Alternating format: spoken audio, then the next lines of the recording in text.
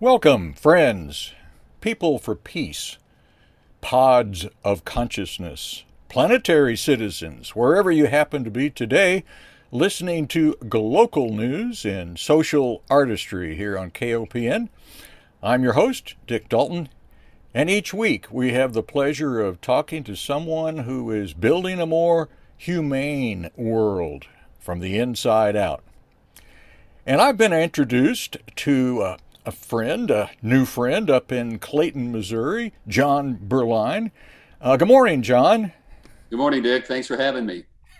This was a kind of a wonderful synchronicity of getting an email that there's a book that's just come out called Trailblazers by Jeanette Cooperman.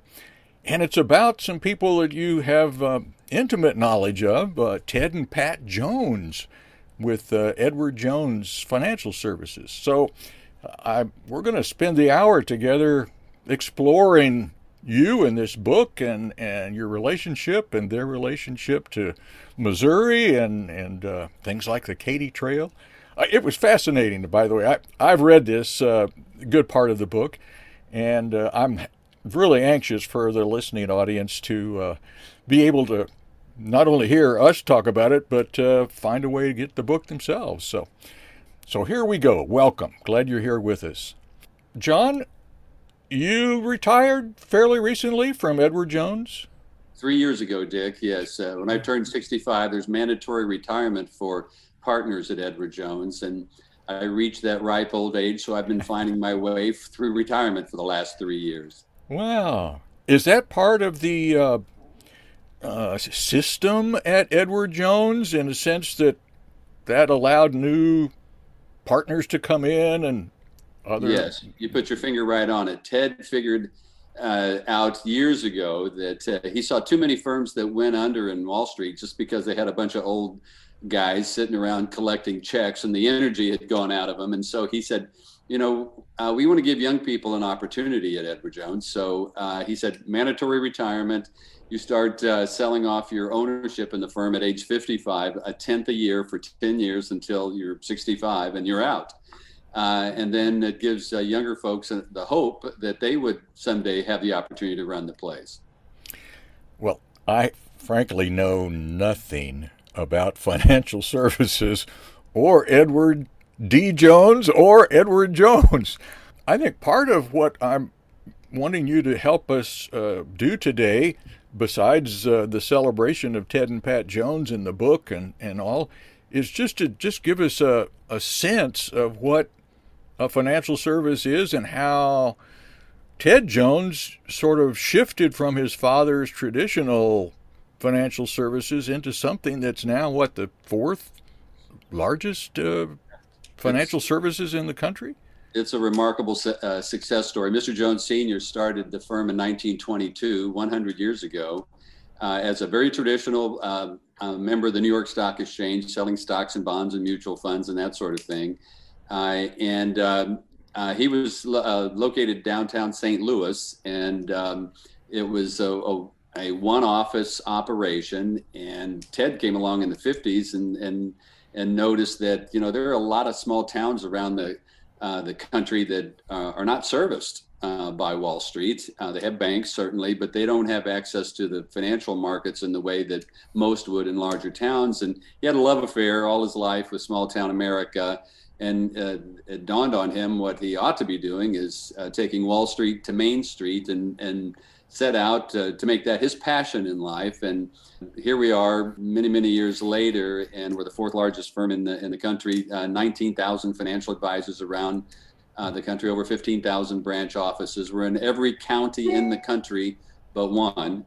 There's one in Texas where we don't have a branch office, but we're in North America. And when I started with the firm in 1976, we were about 20 million in revenues and a couple of $1 million in capital. And now we're 12 billion dollars in revenues and $4 billion in capital. So it's been a Fortune 500 company success story that many people are just not aware of.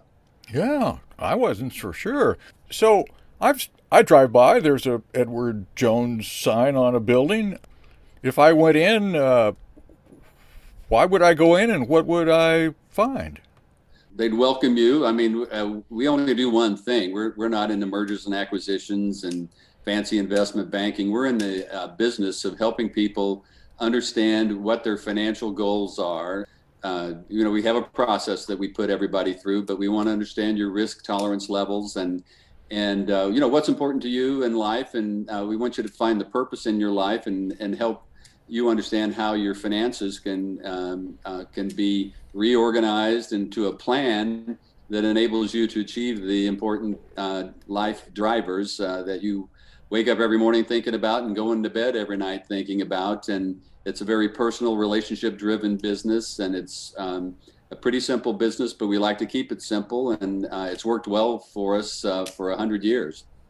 Evidently, and there were bumps in the road, from what I read. That there were difficult decisions that had to be made, and I was impressed with how Ted Jones would gather information from others and sometimes just say, okay, it's your all's job to make the decision on this.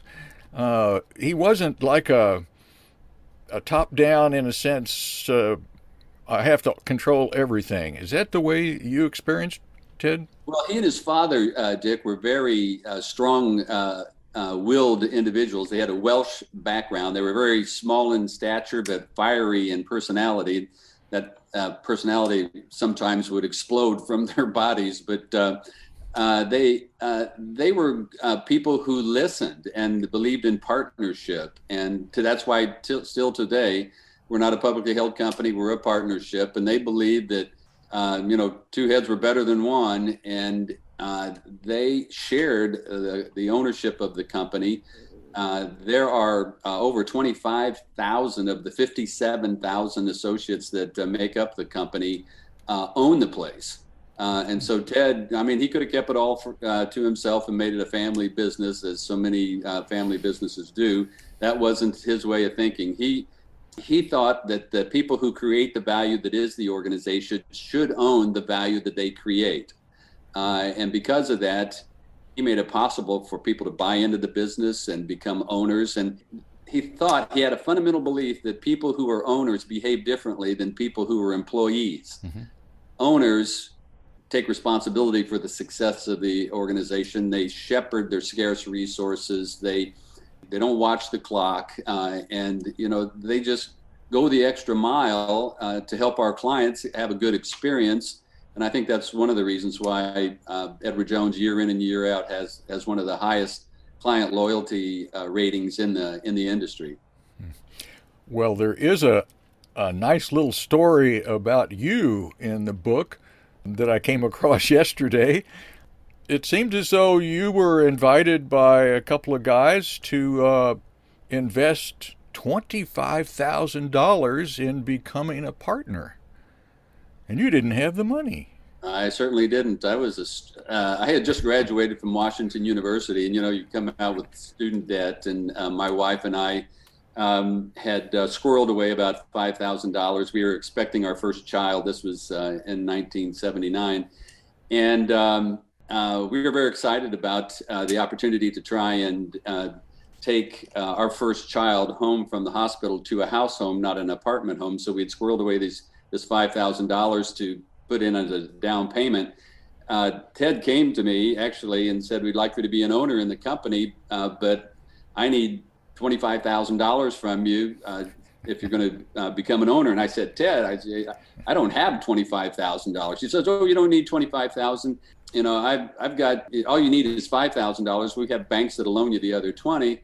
And I thought to myself, how can I go home and tell my very pregnant wife that we're going to take the $5,000 that we had saved for a house and invested in a warm and fuzzy limited partnership in Edward Jones? I quickly surmised I wasn't that good a salesman, so I turned back and said, "Ted, I really don't have the $5,000. And he said, "Well, it is bonus time." Handed me a check for $5,000. He said, "Turn it over, sign the back of it, and give it back to me. I'd really like for you to become an owner." He was tighter than tree bark, Dick. I mean, you'd go out to lunch with him, and he would never buy lunch.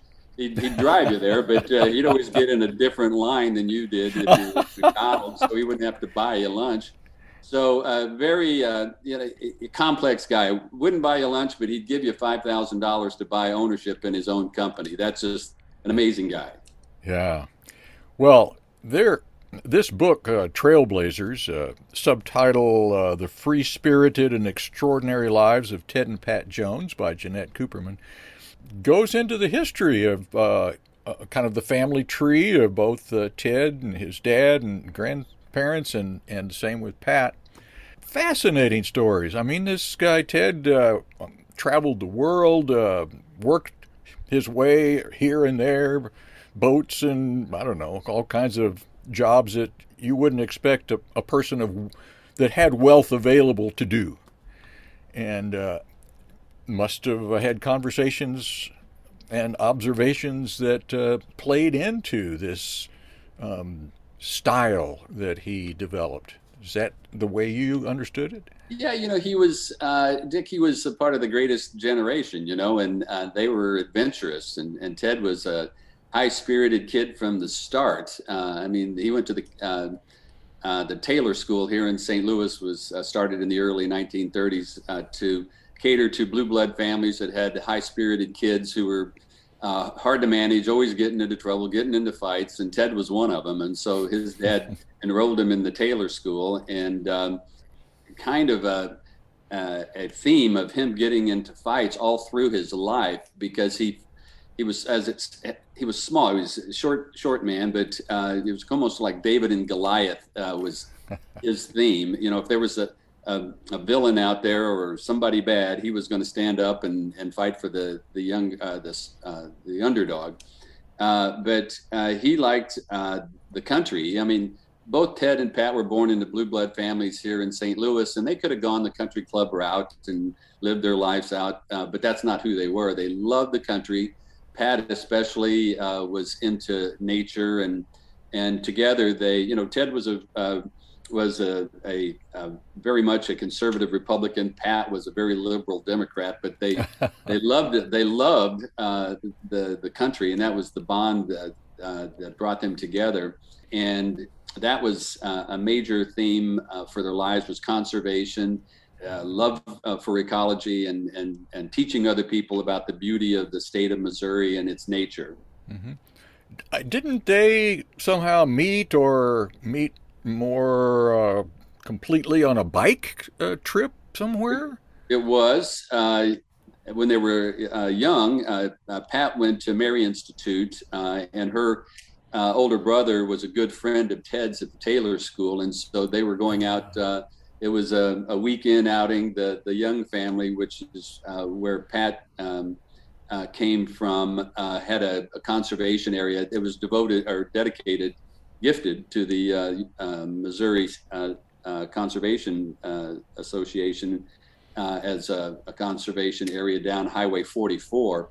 But at any rate, the kids like to go backpacking on the weekends, and they get on their bikes. And this is Pat's older brother introduced Ted and Pat, and they were fast friends. And I once asked Pat how Ted proposed to her, and she said, "Well, he never did propose to me, and it was just kind of assumed that we would get married, and that's kind of how it happened, which is probably not too uncommon in those days." You sure there wasn't some cemetery story related to that? A cemetery story? Well, there's a little line in the book that says that he proposed to her in a cemetery, but she would never let him tell that at any of the gatherings. I wish I could shed some light on that for you, Dick, but I never got the inside on that. Yeah. Oh, okay. I'm going to have to do some more research. Okay, see where Jeanette found that little gem. Yeah. Yeah.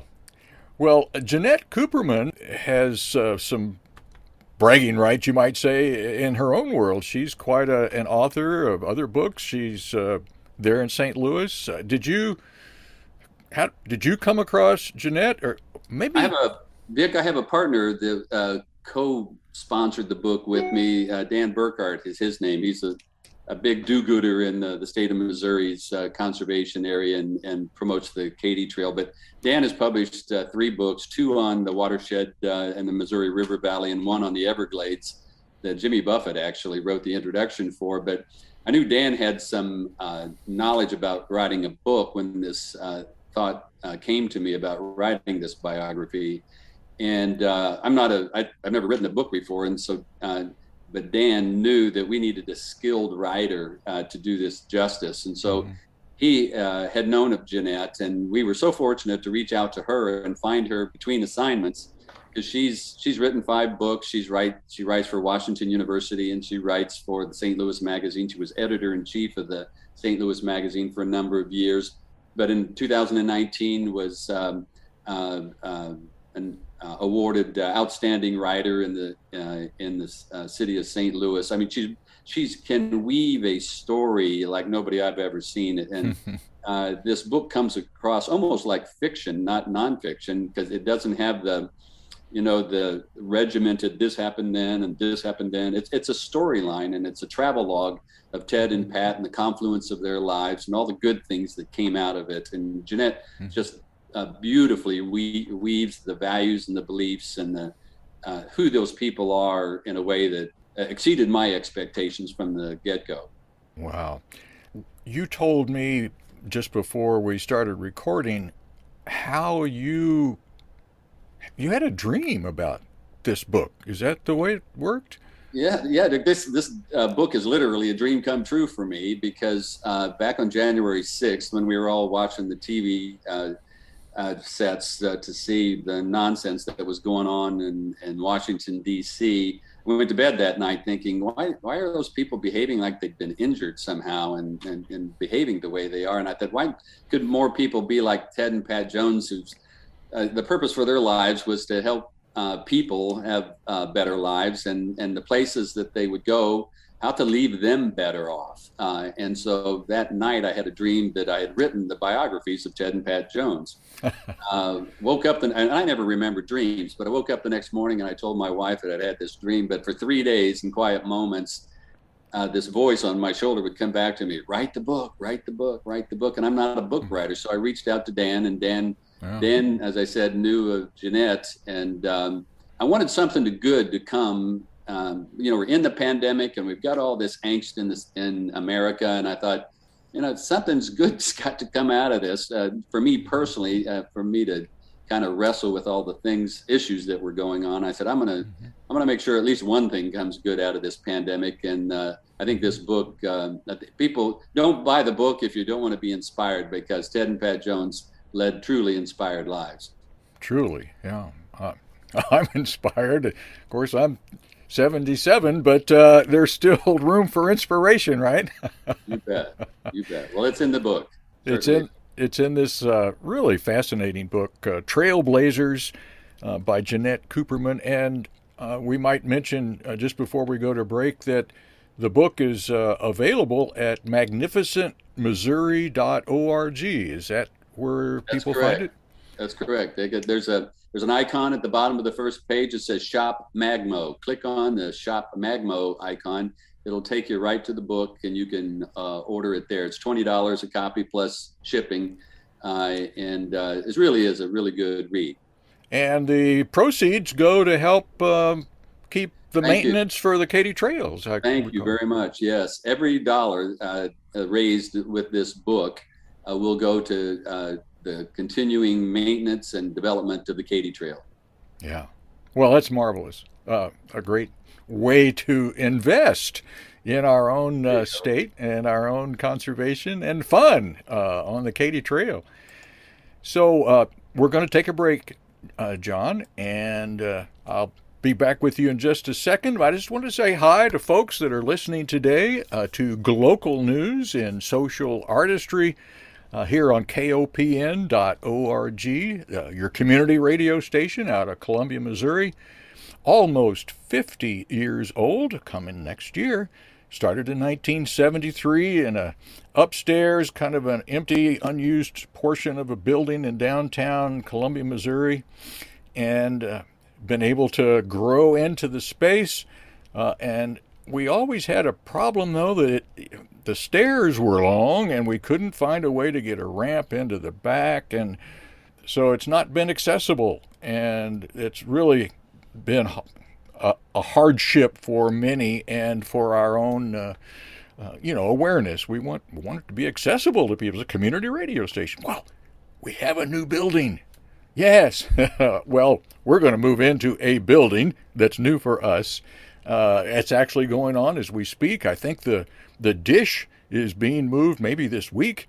And by the end of the summer, I think we'll be fully moved in over on the west side, close to Stadium Boulevard and West Lakes area out there. So we appreciate your support for this community radio station and listening, and whatever donations you can make at any time, both for our operating cost and for the capital campaign to help finish paying off the building. Great amount has already been raised, and we appreciate everyone that's been able to help with that. I wanted to reintroduce my guest today. This is John Beuerlein from Clayton, Missouri. So, John, you're a retired Edward Jones partner. You've been with the company for 42 years. You just watched it grow from not tiny but small to now fourth largest financial services business in the country. Yeah, no, you're right, Ted or Dick. Ted took it over when it was like the ninth largest firm in St. Louis, not the country. We were tiny. Mm-hmm. You were right. You nailed it. We were tiny. Everything that was Edward Jones in 1976 was on one floor of one building in Westport, which is on the northwest side of the county. And today we've got 4 campuses in North America, lots of structures to put 57,000 people. That is the company. There were less than 500 people in the firm when I started, but there's 57,000 now. Mm-hmm. They're all dedicated to one thing, and that's helping individual investors achieve their financial goals. Mm-hmm. And there's a lot of demand for that out there in the country, and Ted could see it.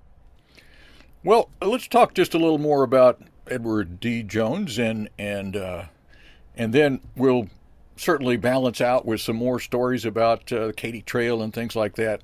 But there was a couple of points in the book that stood out to me. One was a fellow approached Ted, as I recall, saying, why don't we put 2 people in an office? And, that way they could handle more clients.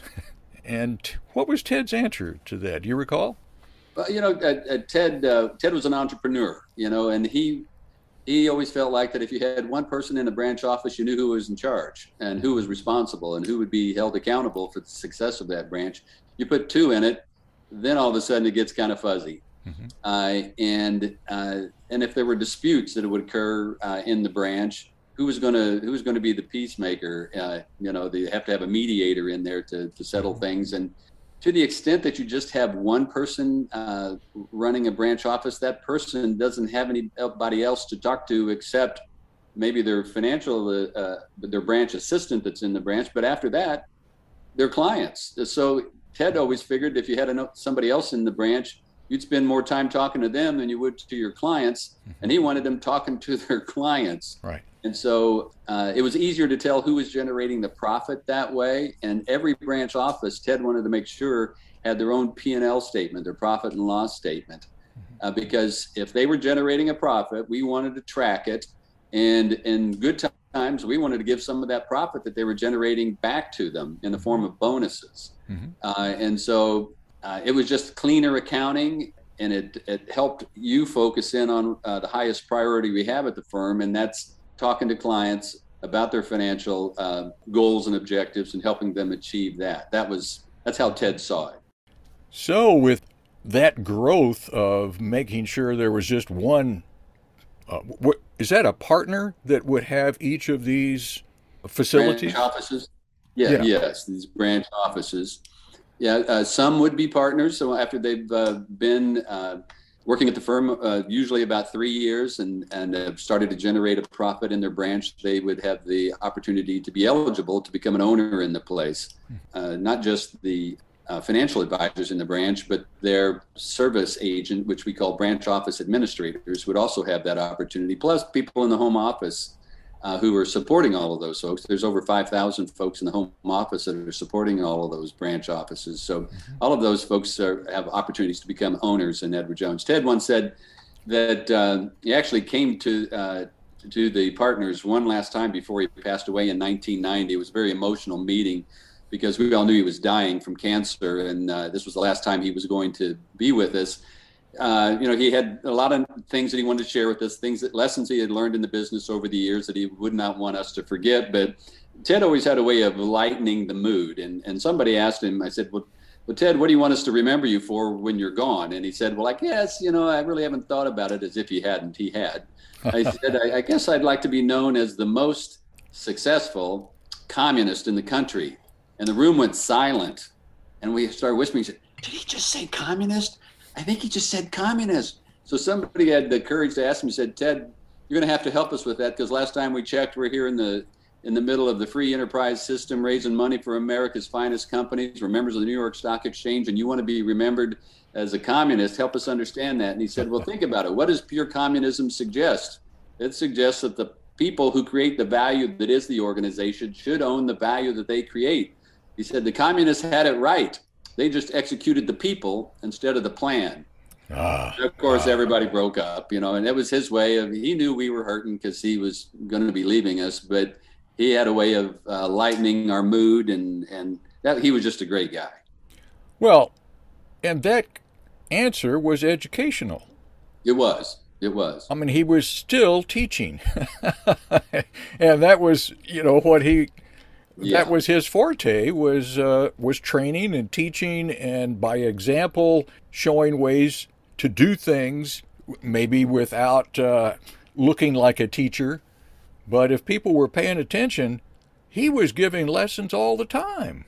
He was. The first time I ever met him, Dick, I'm an summer intern, sitting at my desk trying to figure out what I was supposed to do for the summer, and this man walks around the corner, and I never met him before, and it's Ted, and he said, excuse me, you and I have not met. You are? And I said, I'm John Beuerlein. And he said, who did you say you worked for? I said, Edward E. Jones and Company. He said, that's right, I'm Ted Jones. We save paper clips here. And he walked off. And I thought, did he see me throw a paper clip away? But that was just Ted. It was his way of teaching me that you didn't just join some high flying, free spending organization. This is a partnership. We have scarce resources. We all take care of them. And that was just like Ted. It was a drive-by cultural shooting, as he did so often. And he was famous for it. I mean, he did it all the time. Oh my goodness. Well, he also had a way of, what should we say? Well, let's go to where Pat and Ted lived, where they chose to live, and instead of St. Louis. Here they are going to some land that he that got the good deal on the 750 acres. It was actually his father. His father got the deal on the property back in the old days, in the 30s, and as the Depression hit, and many farmers were going out of business, and these bonds that the government had written loans on were backed by real estate that existed throughout the country. You could buy these bonds for 10 cents on the dollar and then turn them back to the government, and the government would sell you real estate that they had on their books. Oh my goodness. And so he bought this farm for 10 cents on the dollar. And Ted grew up on it as a child and loved the place, planted lots of trees on it. And he and Pat decided that's where they wanted to be. It's in Williamsburg, Missouri. It's called the Prairie Fork Conservation Area now. But, they never had kids. And so one of the things that Pat did late in her life was open up the farm to school children. They'd bring buses out, and Pat would take them all across the they'd had ponds and they had creeks and they had rolling hills, and she would take them through the farm and teach them all about, the ecosystem in the prairie. And these kids, she said, come out and you're going to learn something, you're going to get dirty, and you're going to have fun. And that was the three things that she said were the goals for the day: learn something, get dirty, and have fun. Not necessarily in that order, but Pat didn't have any children, but she influenced a lot of kids' lives with her leadership around conservation. Mm-hmm. Well, there's a line in the book that says, although she didn't have children, she decided just to adopt the state of Missouri. She did. She did. And there's an important point here, Dick, to make, and that is, both Ted and Pat saw things, even though they politically were apart from each other, they found a way to work together and achieved a number of great things. Katy Trail being one of them, but together. And the thing that Ted basically gave up his business to the partners. He would sell it off, and when he turned 55, he had to sell off a tenth of it a year until he was out in 65, and then Pat gave away the farm to the University of Missouri's Agriculture School and the Missouri Conservation Department. And she was asked, she said, why did you and Ted give so much of what your life work was all about away? And she said, sometimes, this is her famous quote, she said, sometimes when you love something enough and you want it to last, you just have to give it away. Beautiful. Her waters ran very deep, and she knew that stewardship was a big part of who they felt like they were. We've been entrusted with resources during our life, whether they're financial or real resources. You're only no more than a steward of those resources during the time that you have them. It's your responsibility to cultivate that, make it better, leave it better for somebody else who's coming along behind you. And if you really love something, you make sure that it's given away and left in good hands, so they in turn will leave it better off for those that follow them. Indeed, what a great philosophy. We keep mentioning the Katy Trail, but I didn't know that there was any connection with Ted Jones or Pat Jones with the Katy Trail.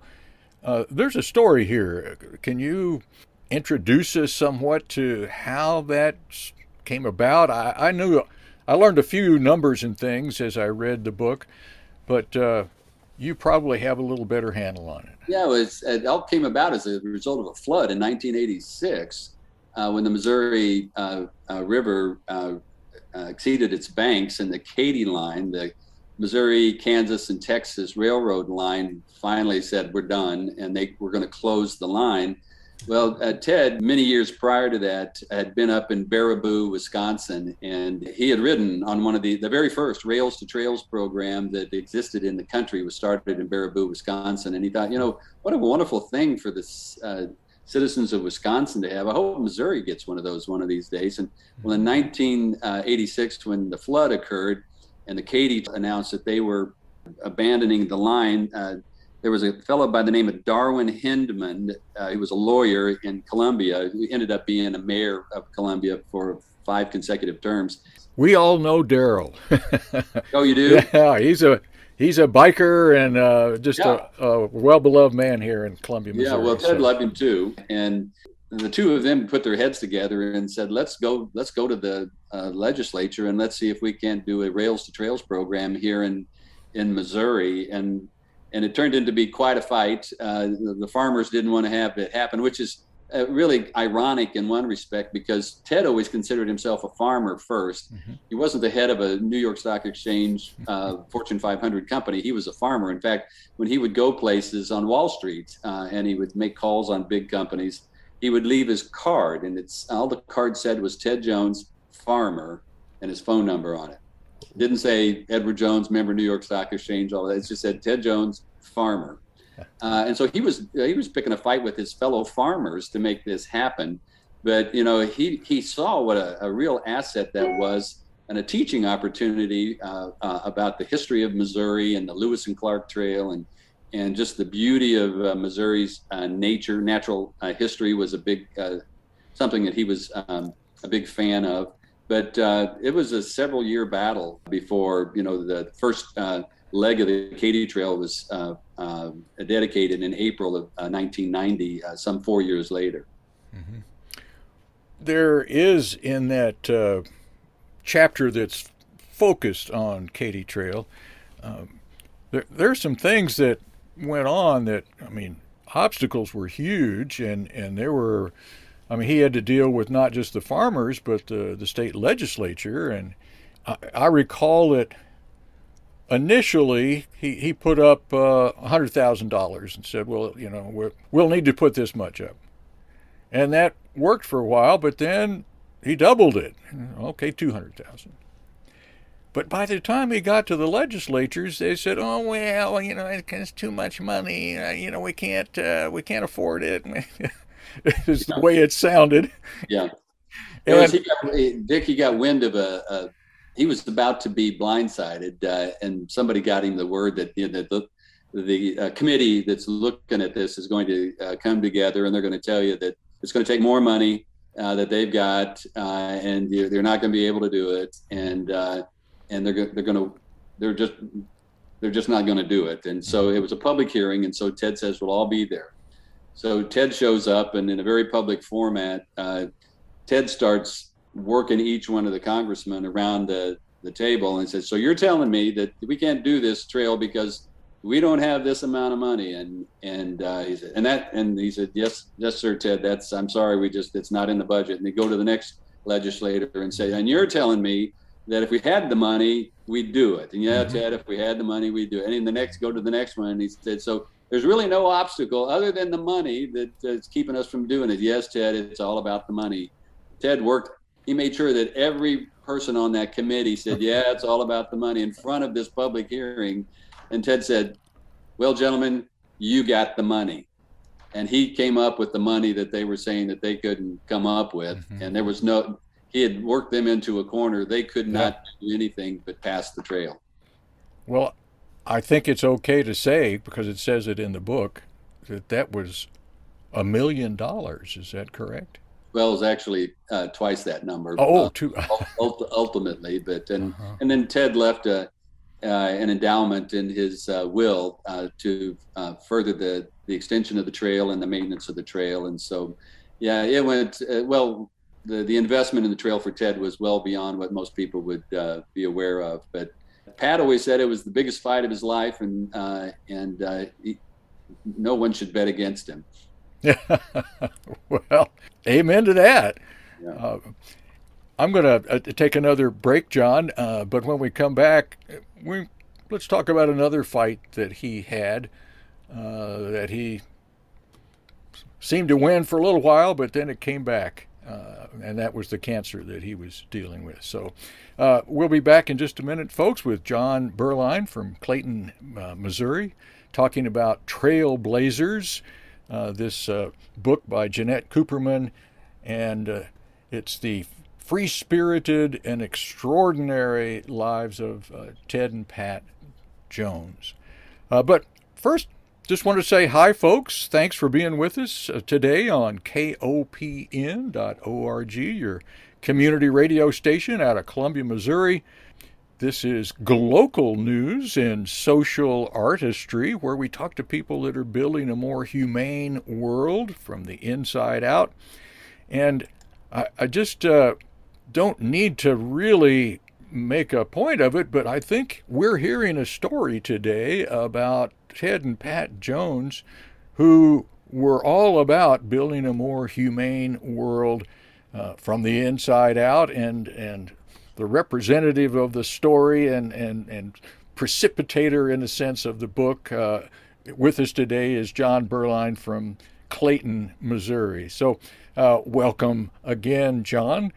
Your dream, literally a dream, this is just a little more than a year ago. We got lucky, Dick. Yeah, most people said it takes 2 or 3 years to put a book together, but we got very lucky. We've stumbled into a couple of treasure troves of great information on the Jones family. John Key and his family, who was the nephew of Ted Jones, had done the family tree on both sides. And so they laid that into Jeanette's lap. So you could tell 4 generations back how the families came to St. Louis and the many impacts that they had made. Pat's side of the family, James Jameson, was an architect who came from Philadelphia and actually was responsible at the age of 33 for the creation of the Brookings building, the major capstone of the Washington University campus, just as the World's Fair in 1904 was being built. He was big into architecture. His Pat's mother became interested in landscaping to help around all the buildings that her father was making, and she would take her daughter Pat on these landscape jobs, and that's where Pat got her love affair for land. And then she ended up going to the University of Missouri's agriculture school. She was the first woman to graduate from the ag program at Mizzou. That's why there were so many trails that these two blazed. We all look at ourselves, Dick, as kind of trail markers. All of those who were lucky enough to come into contact with them during their lives, we always felt like, they left trail markers along the trail they were blazing in the form of people whose lives that they had left better off for having met them. And their hope was that we in turn would lead the lives of those who would follow us along the trail better off and leave the trail in a more healthy way. And that's kind of the legacy that they left in the hearts of all of those of us who were fortunate enough to be part of their lives. And that's really what the essence of the book is all about. Yeah.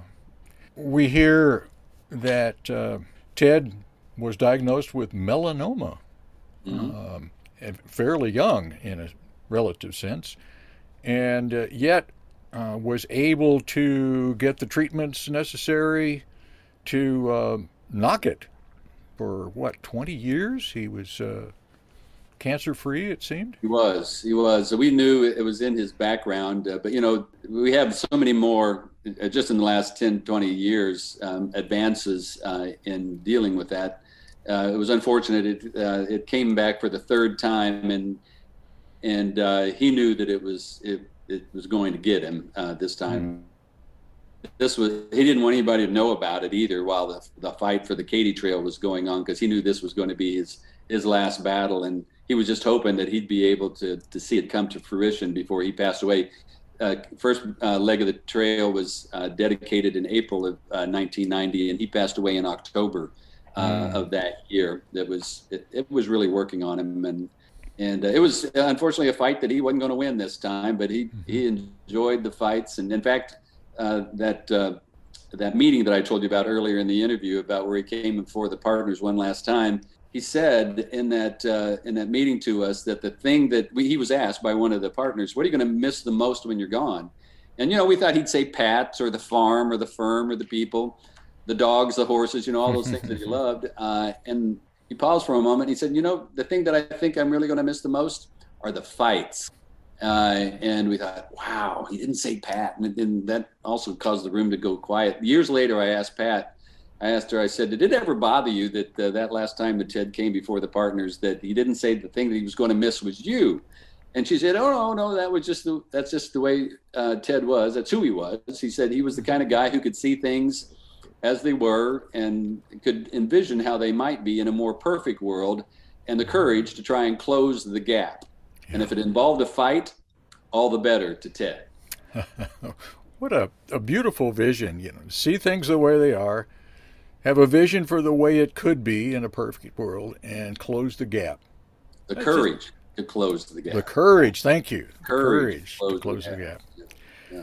I think we'll write that up some. Well, it's already in the book, isn't it? Yes, it is. It's in the book Trailblazers, which people will be able to find now because it just publication date was April 18th? 2 weeks ago. Yeah. Mm-hmm. So it's a brand new book, hardback, and the proceeds, any profits from the book, go to help the maintenance of the Katy Trail. What a We're great way trying to to extend invest. it all the way to Kansas City and actually get a part of the trail extended from the Confluence State Park, which is named after Ted and Pat Jones, where the Missouri and Mississippi come together, connect that portion to the St. Charles portion, and then there's another piece that will connect it from Clinton on to Kansas City that we're working on. So Wow. there's still a lot of activity going on the trail, and a lot of Mm-hmm. feeder lines that are trying to be supported. Missouri was a couple years ago rated as the number one rails to trails bike state in the country. Because the Katy Trail is the longest, It isn't is. it? It is. Bike trail. Mm-hmm. It's the longest and narrowest state park in the country. It's only about 15 feet wide. Well, there's an interesting story related to Pat and part of the trail over near Boonville, where I guess she went over and saw that the trail was going across this narrow bridge that had been a car bridge, and then there was some kind of a hill that bikers would just struggle to get up over. Somehow she had a way of influencing and getting it together to change. Do you know anything about that story? Yeah, Dick. It was a very dangerous passing. It was on an active thoroughfare for the trains. It was still being used by the railroad, and so Pat convinced that this was not a safe place for people to cross, and so they created another crossing. And Pat reached into her purse and pulled out some help, and others did the same. And it was dedicated in her honor. And she didn't want it named in her honor, but they wouldn't listen to her. So she now has a bridge, a bike bridge named in her honor. And it was all because she just wanted people to be safer when they were making that crossing. Wow. If you come into Callaway County from the east, you'll drive down Highway 70 and you'll see all kinds of billboards along the sides of the highway. You get into Callaway County and it becomes like a billboard desert, because she thought that the billboards were a scar on Missouri's landscape, and so she fought long and hard to keep billboards out of Callaway County, and it shows. I mean, it's very few in that county, but she also didn't like the fact that Union Electric was creating a nuclear power plant in her backyard, and she fought long and hard. She didn't win that battle, but she said the best thing she could do was haunt it after she was gone. And so people talk about seeing shadows in the power plants and wondering if it's Pat walking up and down the facility. And so Prairie Fork Conservation Area is in Callaway County, and that would be is it north of the power plant as you do? It is. Yeah, it's across the highway. Yeah, if anybody knows Crane's store in that part of the country, it's a few miles from Crane's. But yeah, it's the family farm. They've added to it 700-800 acres that originally the footprint was, and they added several hundred acres to it. But this is what they donated. People Magazine did an article on Pat a few years back entitled "The Prairie Godmother," because of all the work that she was doing to return their farm to the original prairie that existed when the pioneers came through. Right. So she pulled out a lot of the invasive species and replanted what history taught them, or what was here 200 years ago. And it's a beautiful, beautiful place. And then there's plenty of pictures of it in the book. I think the photography in the book, the quality of the photography is exceptionally good. And it showcases kids coming in from schools to have fun, get dirty, and learn on the farm. And it's just a wonderful resource for research for the University of Missouri's Agricultural School as well. Wonderful, wonderful. Well, these were unassuming people in a sense. I noticed that one little story where there was maybe one of the Edward Jones big meetings, and everybody was getting sort of dolled up to go, but it was a really cold and snowy night or something. And they all arrive in their fancy shoes and Yeah. slick clothes, but who comes in what, a parka or all bundled up and warm? Yep. Yeah, they believed in comfort and utility. They didn't believe in putting on airs. Uh, Yeah. and I remember once, Dick, going to pick up Pat to take her to lunch. I'd gone out to the farm and I just bought a brand new BMW. And I was really, I'm kind of a car guy, but I was really proud of this new car that I had. And I pulled up outside the farmhouse and went in to get Pat and brought her out and got her in the car. And she said, "Oh my gosh, this is a nice car." And I said, "Yes, Pat, I had to have something that I thought was up to taking Ted Jones's wife out to lunch." And she said, "Well, who makes this car?" And I said, "Well, the Germans did." And she said, "Oh, wow. And is it expensive?" And I said, "Well, yeah, they cost a pretty penny." Well, how much gas? That must mean they have great gas mileage then, doesn't it? I thought, oh, I know where she's going with this. She was going to get me. And she got me. I pulled away from the farmhouse with her Prius sitting right next to my big gas guzzling BMW. And I never took that car again to take her anywhere. Another, educational opportunity Yes. that she did in a very gentle, kind way. Yeah. Yeah. That was just who the way they were. I mean, they they knew that they were tight. Don't get me wrong, and didn't want to spend a lot of money, but they had money when they saw a true need that Mm-hmm. required someone to champion the need. Mm-hmm. That was more important to them than having the fanciest this or the fanciest that. It was all about how could they make the landscape around them, the conservation and the ecology of Missouri, more beautiful than what they found it, and that's what they wanted to spend their money on. Yeah. What a great investment. And Missouri has benefited in so many ways that people just don't know about, which is what the book is all about, trying to get the word out, in a sense. Tell the story and let people know that we're enjoying things that have a history.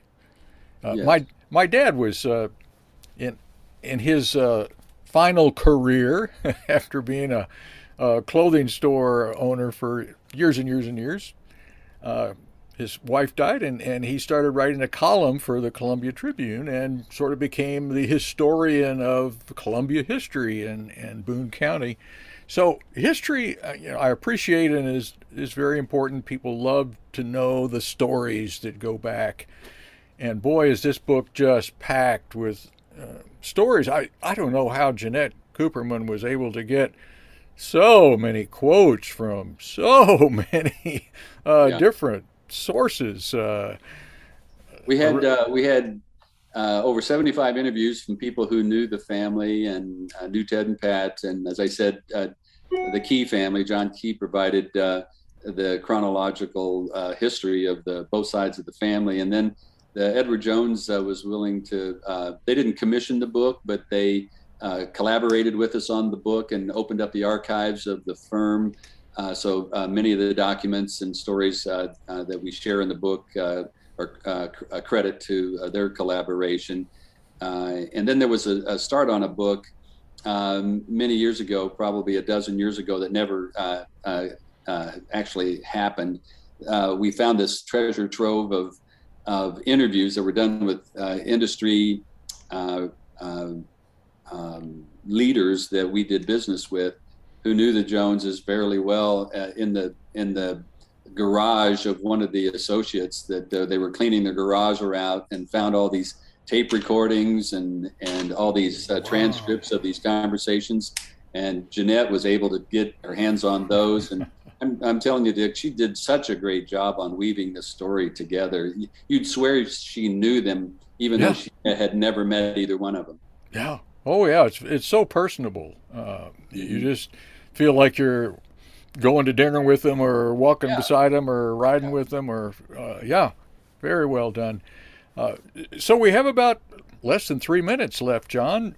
Can I just turn it over to whatever is on your heart and would like to share with our listeners in the last few minutes? Well, thank you, Dick. And I certainly appreciate your interest in the project. And, you know, I think if there's a message that the book has, it's that, people need to tie into whatever their passion is. And, society around us sometimes forces us into thinking there's a certain expectation for how we need to behave and how we put priorities on certain things that make us feel important. But Ted and Pat, they showed, their example was that, whatever is your true passion in your inner heart is what you follow. And for them, it wasn't, and there's nothing wrong with being a blue blood St. Louis family and the country club sets serve, they all do good work, but that was just not who they were. It was who Ted's father was, certainly, and Pat's family as well. But they chose a different path, and they blazed a different trail, and they had the courage to go out and even though they differed, had different perspectives on maybe the politics, they found a way to come together and collaborate and support each other for the benefit of others, both people and places in Missouri, and the ripple effect, the over 7 million clients of Edward Jones who are working with these financial advisors and helping them achieve their important life drivers, and just the sheer joy that comes from getting on a bike and riding on the Katy Trail. These are lasting impacts that these families made. This family made. Thank God they didn't have any kids, because we all became their kids. They adopted us, and they transitioned all their values and beliefs. Certainly, we benefited financially from the relationship with both of them. But how they enriched our lives with their values and beliefs, and the example they set for us, is something that we all cherish. And the book does a great job of bringing that out. And don't buy the book, as I said earlier, if you don't want to be inspired, because you can't help but come away from it thinking you want to be more like Ted and Pat. Well, John Beuerlein, Clayton, Missouri, Trailblazers by Jeanette Cooperman. Can be found at magnificentmissouri.org. And you are a delightful representative of both Ted and Pat and the company and the book. Thank you so much for your time today and sharing with us. Thank you, Dick. It was a real pleasure. And folks, remember, wherever you are, that is your world. Please leave your world cleaner, more peaceful, and more loving than you found it, because if it is to be, it is up to us. Take care. Talk to you soon.